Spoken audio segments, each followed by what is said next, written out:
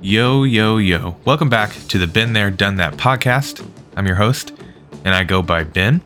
Welcome to episode 38, which makes this your Curt Schilling episode. Shout out to Curt Schilling, Bloody Sock, if you know, you know, which I looked up and saw it went for $95,000. Bloody sock that Curt Schilling wore in Game 2 of the 2004 World Series. Sock went for almost $100K. So shout out to the person who spent that much money on a bloody sock. Good for them. Anyway, moving on. Here's what we're going to talk about today. Because I'll be honest, with football done and basketball not quite to the postseason yet, and baseball just now getting going with spring training, content is a little slow right now. But we do have some things going on still that I do want to talk about. First up, the Chiefs have made a few moves so far this offseason. You can kind of feel the craziness of it all about to kick off once the league year begins in a couple weeks, when things are really going to start going crazy. But they have made a few moves and they're kind of getting ready for it. So we'll talk about the few things they've done so far. Part of it, or part of what I also want to do is just share some random NFL stats and fun notes that I found on social media. All right, there's really no structure to that at all. But I have, whenever I see interesting or fun facts about sports in general, and typically the NFL, they know my algorithm, and I have NFL stuff pop up a lot. And so I like to screenshot them and hold on to them. And so I think today I'm going to share some of those. And then also the court storming incident with Duke and Kyle Filipowski this past weekend. I want to talk a little bit about that. Maybe a potential solution to the whole court storming issue. I think I have it figured out. And then from there, I'm going to give you my top 10 cereals of all time. And this, I think, might be my most controversial list yet. So you're going to want to stick around for that because it could get a little spicy there at the end. And then, of course, we'll finish it off, as always, with the Office Quote of the Week. So without further ado, let's jump right in. Starting off with the Chiefs' offseason moves, some things they're doing right now. What they did last week, they signed punter Matt Araiza. I'm not 100% sure how it's pronounced. I'm going to go with Araiza for now. That's what I've been hearing. Punter Matt Araiza for a 1-year, $795,000 deal. So pretty close to the league minimum. You can't get paid much less than that in the NFL. So as cheap as it gets, which is significant for a couple of reasons. Number one, it's pretty clearly going to mean the end of Tommy Townsend's time in Kansas City. He made an All-Pro in 2022. So last season, he was the best punter in the NFL, according to the voters, and had a really good season. He came back down to earth a little bit this year. He didn't have his best year. He had some moments and was a little bit off here and there. But he's always been a great holder. He's never had any issues when it comes to holding. The chemistry and the understanding between him and Butker is huge. But given now that he's finishing up, he's finished up his rookie contract and has an All-Pro under his belt. He's probably going to be pretty close to the high end of what a punter can make in the NFL, and it would make sense for him to go somewhere, like the Panthers or the Jets. Some team that needs a really good punter. But reality is he's going to go make more money somewhere else, which is fine, because this is just one of those situations where the how much your punter makes, we don't really think about it much, but if you can save $3-4 million on your punter, that adds up. When the more you can do that, just to give you an idea, Drew Tranquill, who was a huge piece for the Chiefs, a huge offseason signing this last year, made $3 million this year. And so the difference between, moving on from your former All-Pro punter, who's going to make probably $4 to $5 million, even we'll call it $3 to $4 million, and instead going with, another guy who is not even making $1 million, you save yourself $3 to $4 million bucks. That can be the difference between you signing Drew Tranquill and you not signing Drew Tranquill. Right? So it's stuff like that. It's the little moves here and there that help you sign other free agents, or even just save up a little bit more money when you're trying to, keep your bigger name guys, which there's a little bit more news on that we'll talk about in a second. But A little bit more on the punters, which I want to stay here for a second. As a former punter, I have an affinity with the kickers, and got to talk about them, give them some love a little bit. But Matt Araiza is an interesting situation because he was drafted by the Bills in 2022, and he was cut just a few months after that because of allegations of sexual assault. And he was named in a lawsuit with that whole thing, which was later dropped. And it was actually this past July. The lawsuit was dropped, and there were no criminal charges brought forward. Any potential charges were dropped. And so that being said, I'm not here to sway anyone's opinions on anything regarding the lawsuit or the case at all. All I know is the lawsuit was dropped and no charges were filed in the case, which means he's in the clear. There's no further action that's going to be happening regarding this case, and the Chiefs ultimately believe that means he's ready to be a punter in the NFL again.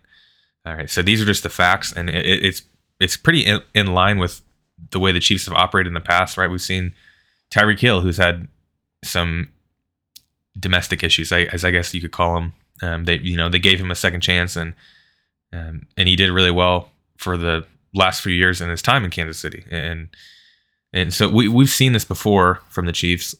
Of if they fully believe the player is either innocent or ready to move forward with their life and things like that, they're not opposed to giving guys another chance, even if they have maybe a question mark or something along those lines in their past.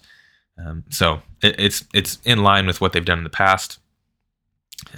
But again, there's plenty of information about what happened out there on the internet, and the important thing is, like I said, the lawsuit was dropped, no charges were filed, and so he's kind of back to normal, I guess, as normal as he could be with a situation like that. So those are the facts. That's what he's going to be, the Chiefs punter this year.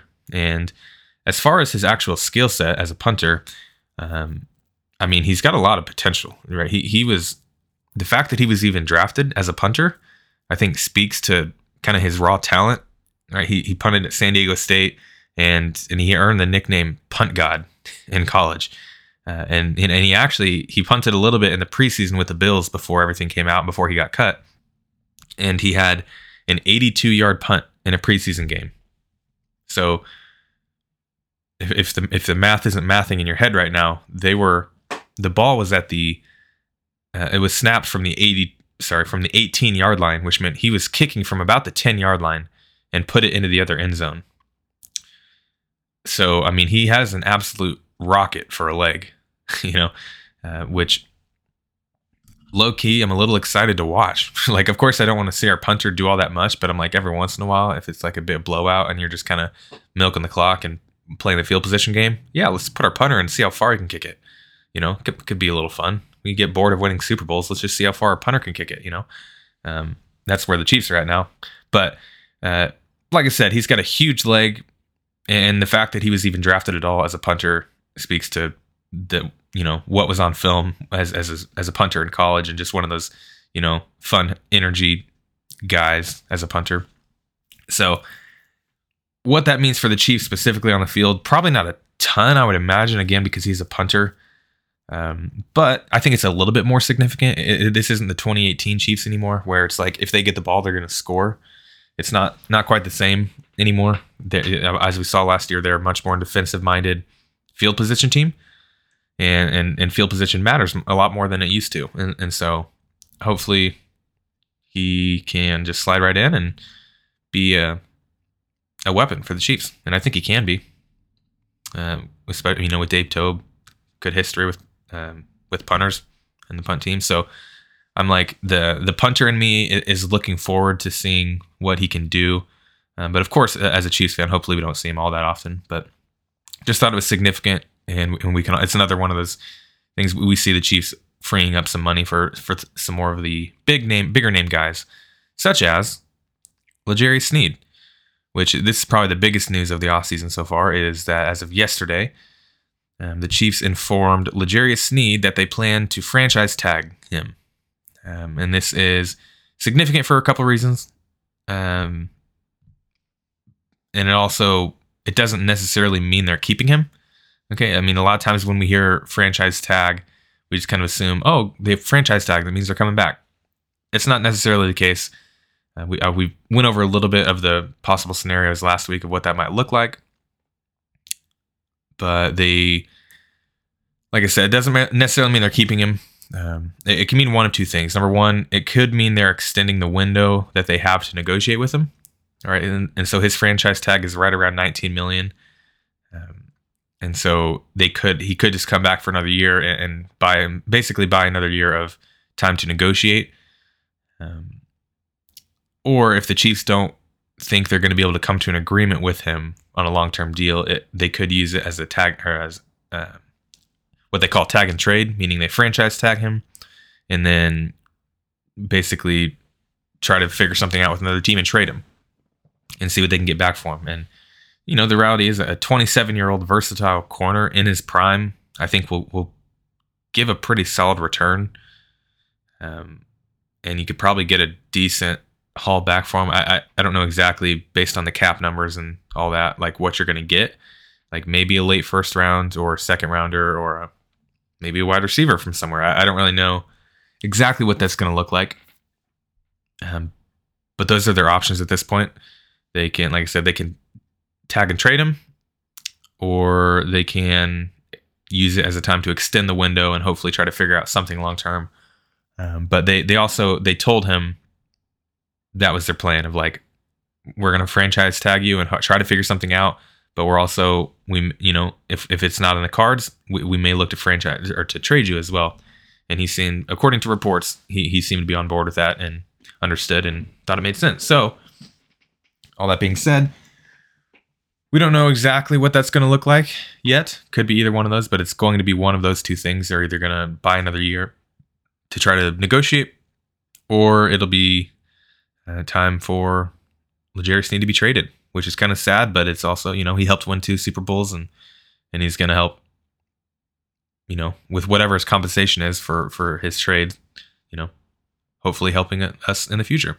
So the other side of this whole thing is that it means they're not using the tag on Chris Jones, which can also mean one of two things. Either Chris Jones and the Chiefs are nearing a long-term deal, which I've heard reports that this is what's happening, that they're trying to reach long-term deal. And it's a little tricky because we know what happened last year when they tried to do that. Although after this season, I think things have changed a little bit, and the with the value and the salary cap increasing in this offseason, it's going up quite a bit. Every offseason is different. Every set of circumstances is different. And so you never know. But like I said, that's option number one. They could be trying to come to a long-term deal, which from what I understand, they're in talks. They're trying to do that. And the other option is that he's just getting ready to test the open market. And that, again, we've maybe just seen the last of Chris Jones in a Chiefs uniform. And I really do think if he's getting ready to test the open market, if he gets to March 13th, I think that's the date of the new league year, and he's not been, or they haven't agreed on a new long-term deal or whatnot, and he just tests the open market, I don't think he's re-signing in Kansas City. And I don't think the Chiefs have the money to do that. There are other teams out there with significantly more cap space, with rookie or quarterbacks on rookie contracts, and it just doesn't, that math doesn't quite add up as well. If he's able to go and just let the free marketplace, take care of it. So hopefully, I kind of feel like if they don't have anything figured out before the start of the league year in March, then he's probably not coming back. So, but yeah, once again, those are kind of the two potential possibilities when it comes to Chris Jones. But main thing is they've told L'Jarius Sneed they're going to use a tag on him. So granted, there are still a handful of different ways that this thing can go and different outcomes that we could see from it. But that's where we're at right now. As of right now, 2:00 on Wednesday, February 28th. And there have been times in the past where, as I'm recording, there's like big news that comes out about a signing or people getting cut. Speaking of people getting cut, it just now popped in my head. Remember, I saw this morning, MVS also got cut this morning. So the Chiefs are going to save another $12 million in cap space, which is good. Good for their cap situation, I should say. I think MVS bought back a little bit of goodwill because of his performance in the playoffs, and not just this playoffs, but in both of his years here, the way he showed up in the playoffs. But just overall, the production, it wasn't worth the contract he was getting, and so maybe they figure something out where they, restructure or just give him a different deal where he makes a lot less. But the Chiefs are cutting him, and they're going to save $12 million in cap space for that. So another one of those things where they're trying to free up as much as they can to keep all of their really big name guys. So glad I remembered that before I did, or before I just moved on from it. So, of course, we're hopeful they can find a way to make it all work. But the reality is, when you start rattling off Super Bowls, it's because you have good players, and those players are going to get paid. That's just business. That's just the state of things in the NFL. That's just the nature of the NFL. So, that being said, I am pulling my phone up because I want to look through and find a couple of these fun little facts or statistics or different things that I've stumbled across in, it's just throughout social media. And so let's see, I'm pulling things up right now. I'm trying to think of a good one to start with. This one from October 29th. So a couple months ago, before this year's playoffs, but the longest active NFL streaks or NFL playoff streaks. So I'm adjusting now to this most recent postseason, but the Chiefs have made it to the postseason 9 years in a row. And the next closest team is the Bills at 5 in a row. Buccaneers at 4 in a row. And then Eagles, 49ers, and Cowboys at 3 in a row.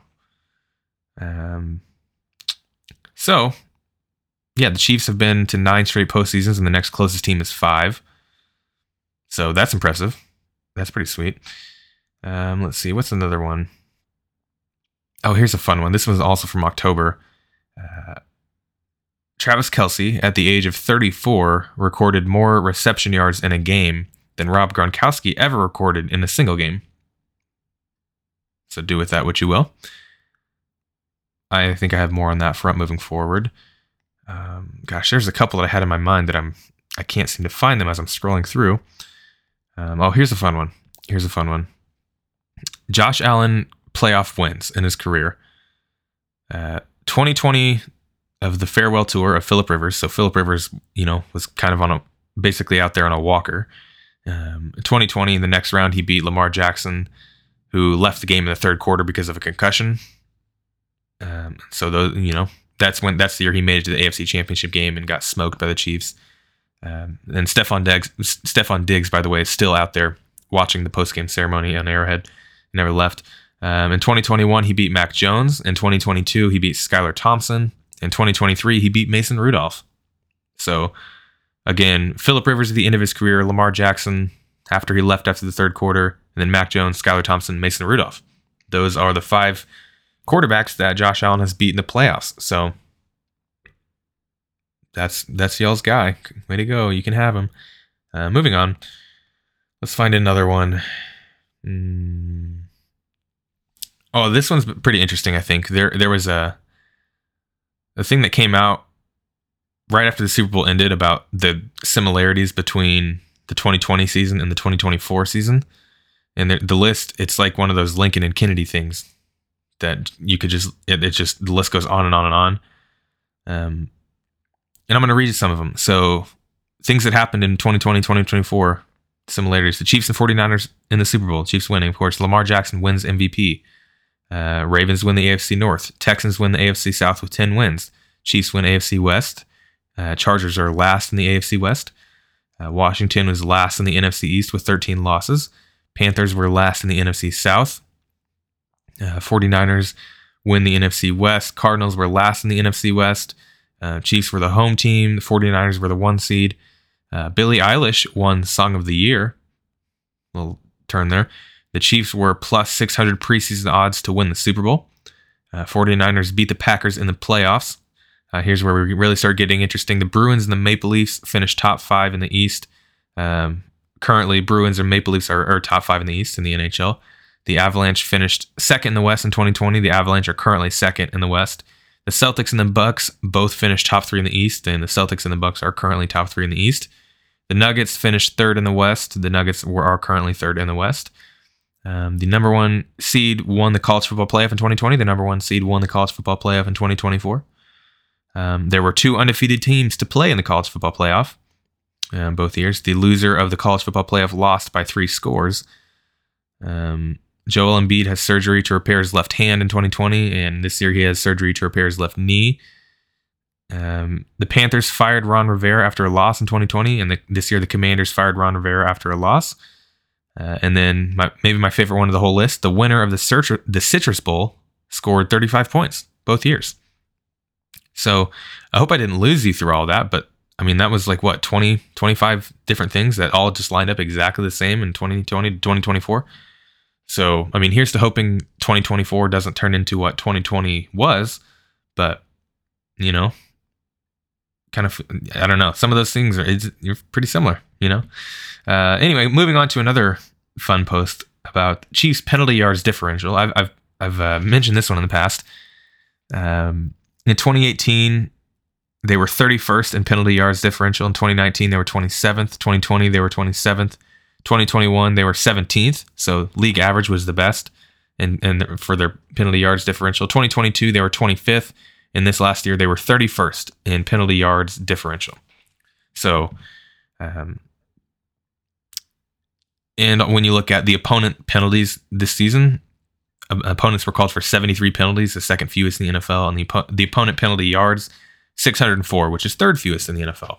So Chiefs have pretty consistently been way more flagged than their opponents, and their opponents have not been flagged very much at all. But as we know, what happens with the narrative, you know, and if anything, the refs have made it more difficult for them, but they've overcome it. They haven't just complained about it.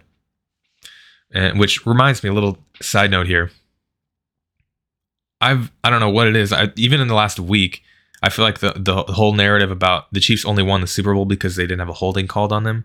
Like, that whole narrative has really taken off a lot in the past week or so, which is, you know, it kind of hurts my brain, but it's, you know, it's where we're at. People got to think of something.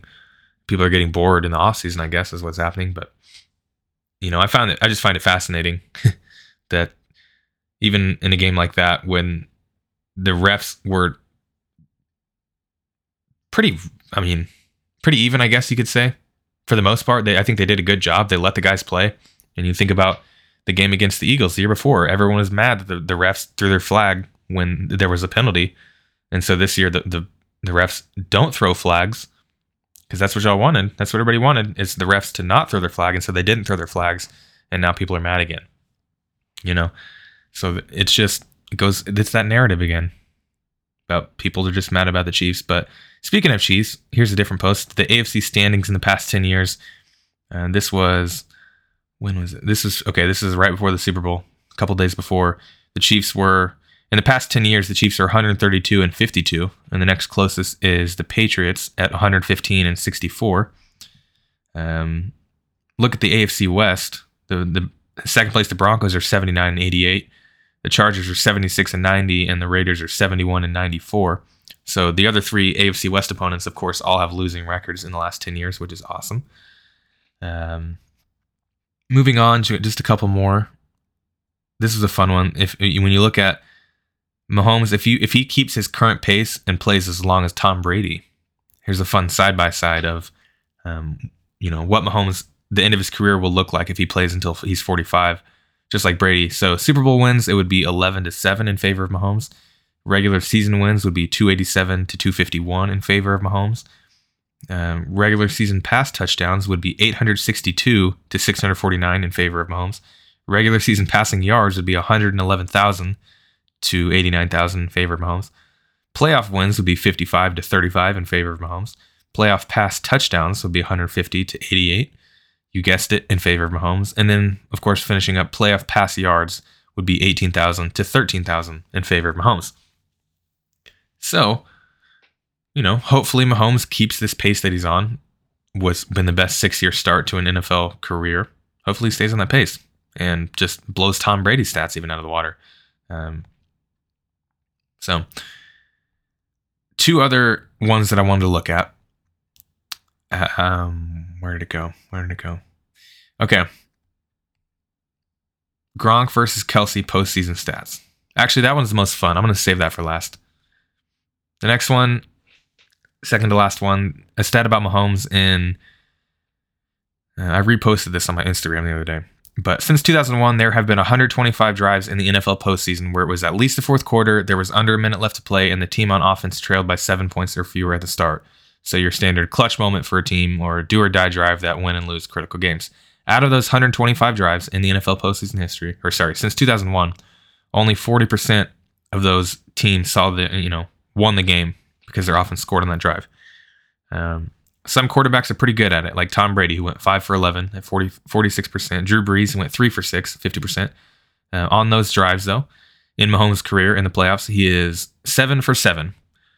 If you're not a big math person, 7 for 7 is 100%. So there has never been a drive in fourth quarter overtime with less than a minute to go where the Chiefs are down by less than a touchdown, or a touchdown or less, that he didn't score and either tie or win the game. So he's clutch, in case you didn't know. But the last one, here's the one I really wanted to talk about, the Gronk versus Kelsey postseason stats. These are really fun. So they've both played 22 postseason games. So a pretty level playing field there. Receptions, Gronk has 98. Travis Kelce has 165. Yards, Gronk has 1,389. Kelce has 1,903. Yards per game, Gronk has 63, and Kelce has 86.5. And touchdowns, Gronk has 15. Kelce has 19. So again, not really a whole lot of competition there when you look at their postseason stats. But I guess Gronk was a good blocker, so I don't know. You guys can have your blocker. Once again, I'll take my guy who's pretty close to passing Jerry Rice on every postseason receiving mark. But anyway, those are a lot of just the random stats and stuff that I found on my phone recently. Hopefully you stuck with me through all that. I know that was a lot, just some weird stuff, but I thought those were fun. And those are the types of things that when I see them on social media, I just stop and be like, oh, I need to keep that. I need to tell my listeners about that. So thanks for sticking with me on that one. The last serious thing I want to mention today and talk about for a few minutes is the Duke player, Kyle Filipowski, who was injured during a court storming versus Wake Forest this past Saturday. So lots of different ways to look at this. First up, I kind of want to list some of the major conferences and the punishments they have in place for storming the court or the field. The first one and the most severe, the most strict on these rules is the SEC. It just means more. But the first offense when this happens in the SEC is $100,000 to the school. The second offense is $250,000. The third offense and beyond, you get fined $500,000. And then the one thing I think is really interesting is if the opposing team is a conference opponent, the money that that school has to pay goes to the other team, right? So, like if Missouri were to beat Alabama on their home field, and then they storm the field or the court or whatever, Missouri would owe $500,000 to Alabama, or whatever offense it is, they'd owe that much money to Alabama, which I think is pretty interesting. And I've seen this in the few SEC games that I've been to. The SEC really does the best job of keeping people off the field, right? I mean, it still happens. It happened this year when Missouri beat K-State on the last second field goal. And so it does still happen, but I think you see it the least amount in the SEC, and a big part of it is their stadium staff and security are trained pretty well on how to keep people off the floor, keep people off the field. So that's the SEC. The Big Ten, according to ESPN, which all this is according to an article on ESPN that I was reading, is that a discretionary fine can result on a third offense for a failure to, quote, provide adequate security for visiting teams from their arrival for a game through their departure. And then there is a private reprimand for a first offense, a public reprimand for a second.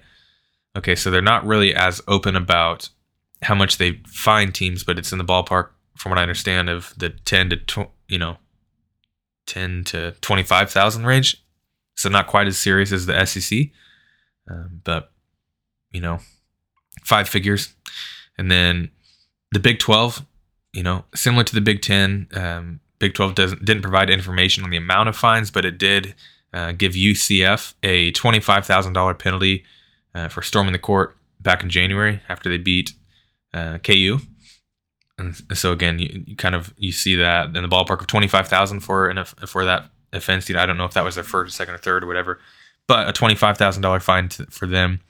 And then the Pac-12, it is $10,000 for first penalty, $25,000 for second, $50,000 for third, and $100,000 for fourth and beyond. So you can see the build up there as it gets up to 6 figures.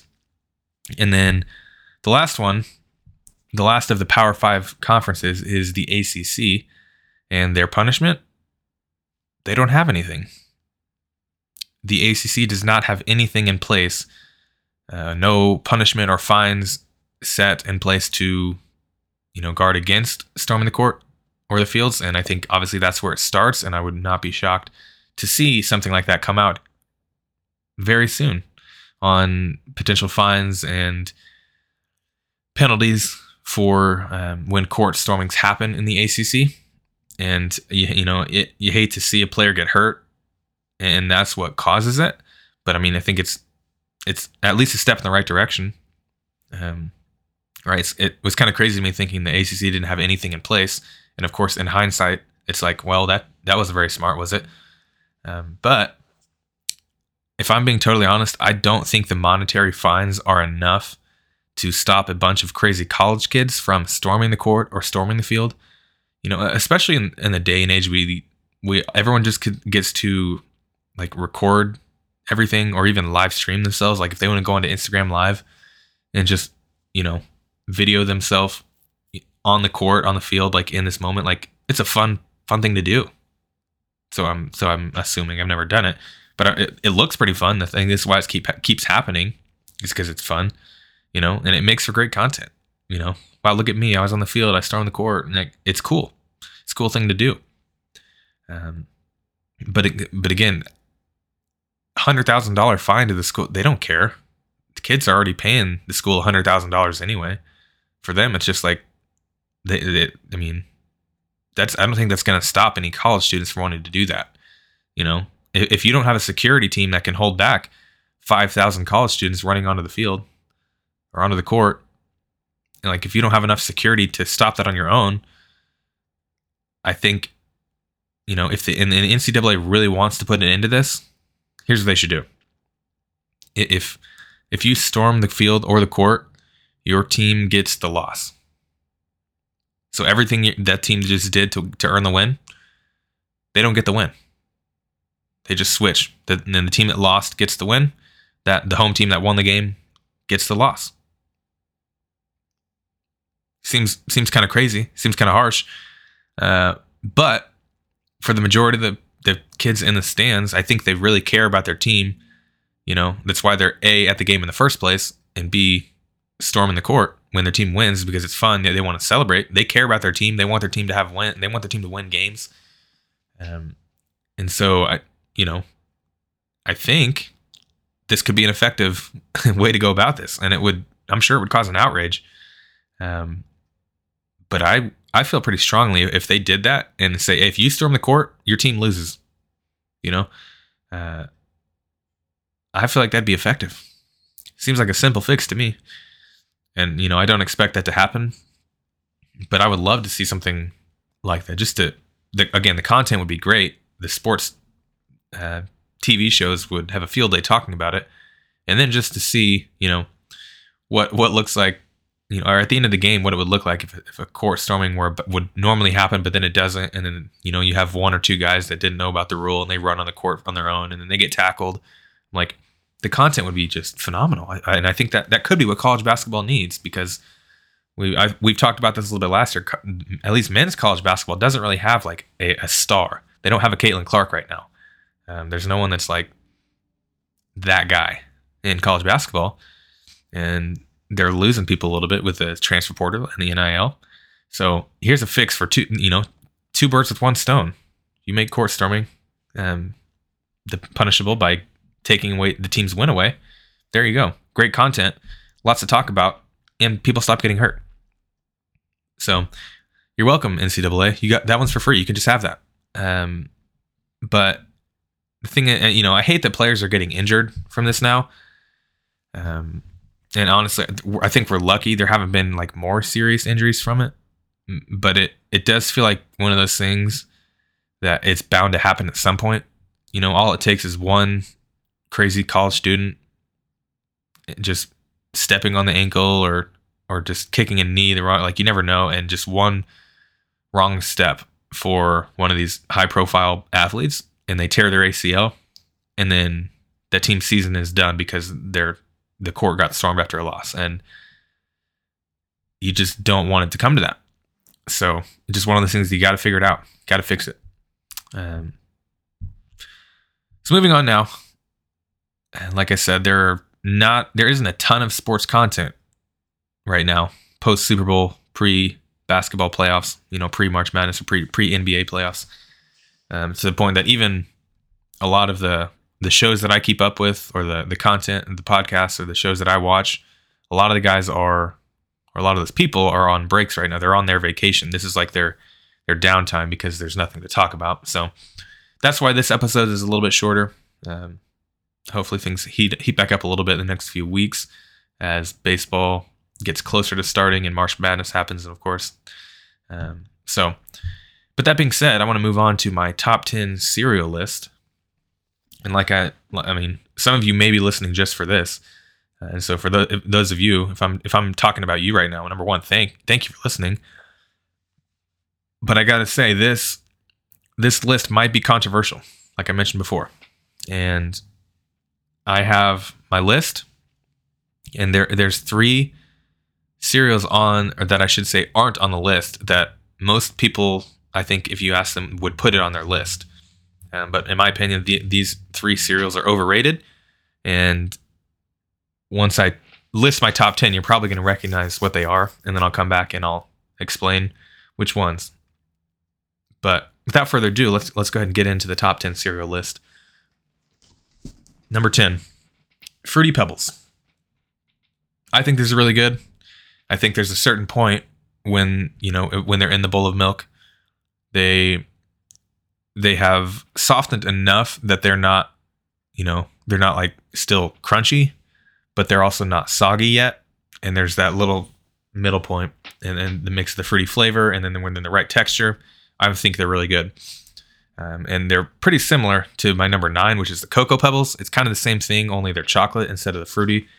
And so again, I like the texture when it's found the right balance between, I don't want to eat them just crunchy like out of the box, but I also don't want them to completely soggy.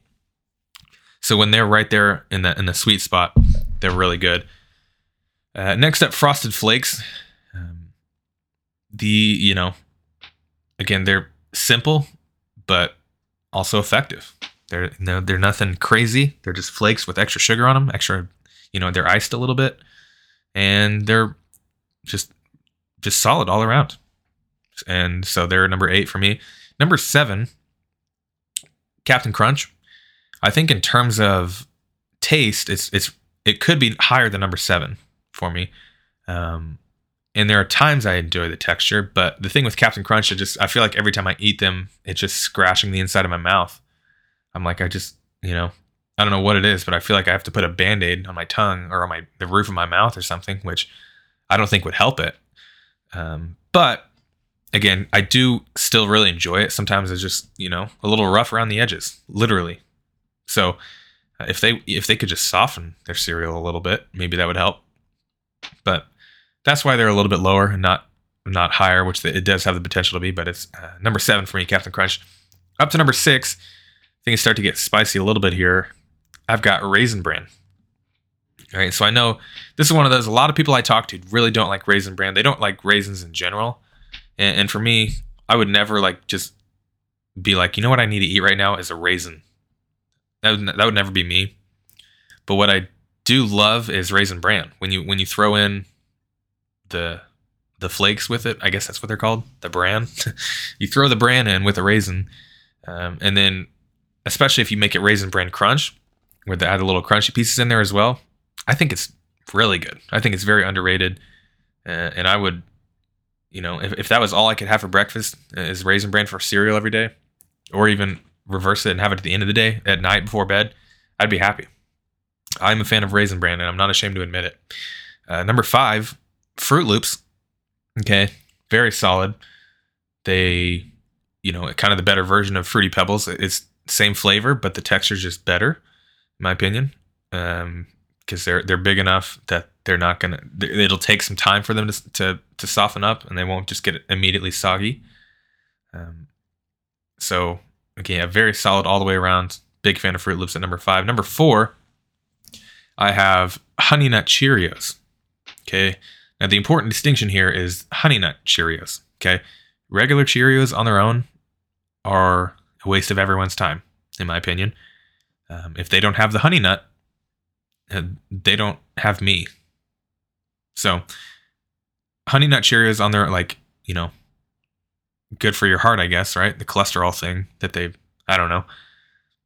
I don't know anything about cholesterol, but I do know a thing or two about Honey Nut Cheerios, and I think they're delicious.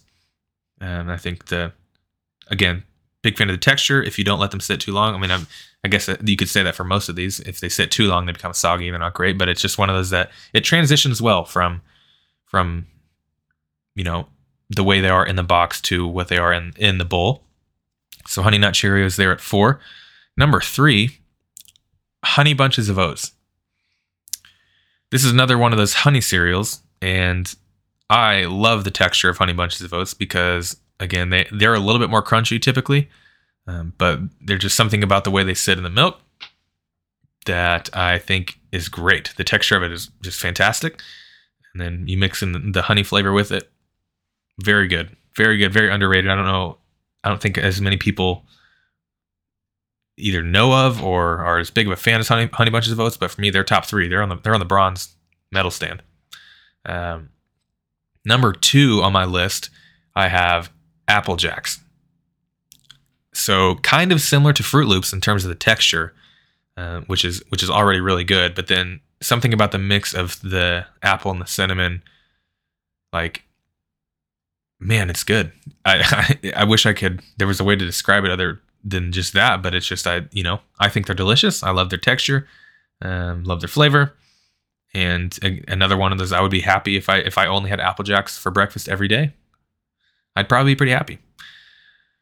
So Apple Jacks at number 2, and then number 1 on my list may shock you if you don't know, if you've never heard me talk about it, but number 1 on my list is Cinnamon Life. Okay. The only cinnamon cereal on my list, which may have you asking questions right now, which I will talk about in a minute. But right now, I want to talk about Cinnamon Life, which is my favorite cereal. I think there's a perfect balance with Cinnamon Life. When you like the cinnamon sugaryness of it, delicious. But I think Cinnamon Life, it's also my favorite texture of any of the cereals. There's something about when it is just starting to soften from the milk. And you probably noticed that trend here as the list has gone on, is that texture is important. And so, for the texture of Cinnamon Life being so great, along with the good flavor of the cinnamon, it's at my number 1. And so if I were, if someone told me you could have one cereal for the rest of your life and this is the last one, it's probably going to be Cinnamon Life. So if you don't agree with me, sorry. I mean, but it's more for me. Great. So yeah, that's my top 10 list. And I know, like I said, there's probably a few in your head right now that you're thinking like, how did that one not make it? And I think the elephant in the room right now, you're probably thinking, why is Cinnamon Life? Sorry, not Cinnamon Life. Why is Cinnamon Toast Crunch not on the list? I'll tell you why. Because it's overrated. Simple as that. Like, the texture's okay, The cinnamon flavor it's not bad, but the thing I just don't like about Cinnamon Toast Crunch is what is it called? Just like the powder-ishness. I don't know if that's a word, but it's like powdery almost of the cinnamon flavor. It's like it's sprinkled onto it or something. I don't know. It's just weird to me. And then never, and I'll eat it if that's what's available and that's all I can have. I'm like, sure, I'll have it and it's fine. But for me, it's not even a top 10 cereal. And I think it's overrated. And just again, I'm not even sure if it's just something about the way it's sprinkled on and it's just not, it ain't it. So a few of the other popular ones that I think you may have also thought of, Lucky Charms for me also aren't, again, if they're there, that's all I can eat. I'll be fine. I'll be okay eating it. But I think especially as a kid, you grow up and you love Lucky Charms because the marshmallows in them are just great, which they are, to be fair. But the ratio of marshmallow to the boring pieces in Lucky Charms, I feel like every time I have a bowl of Lucky Charms, the ratio gets smaller and smaller to where it's like, why are there only 4 marshmallows in my bowl right now? Like, what's the point? And so that's why I just didn't put Lucky Charms on there, because I probably wouldn't choose Lucky Charms if it were up to me. And the last one, Cocoa Puffs. Again, if you know me, I'm a big chocolate guy. And for me, I like the taste of Cocoa Puffs, and I like what they do by turning your milk into chocolate milk. I enjoy that part of it. But what I don't like is the texture of Cocoa Puffs. And for me, in my experience with Cocoa Puffs, they go from very crunchy out of the box to immediately soggy. There's really not a whole lot of in-between time. And maybe I'm being picky, maybe I'm being too harsh, but that's how I feel. It's my list, and that's why I can't put Cocoa Puffs on, right? And so those are kind of my big 3 of overrated cereals. And now I say that, again, if I were presented with a bowl of Cinnamon Toast Crunch or Lucky Charms or Cocoa Puffs, any of those right now, if someone were to be like, hey, all we have for breakfast right now is this cereal with a bowl of milk, I'd be like, okay, thank you. And I would eat it, and I'd be fine.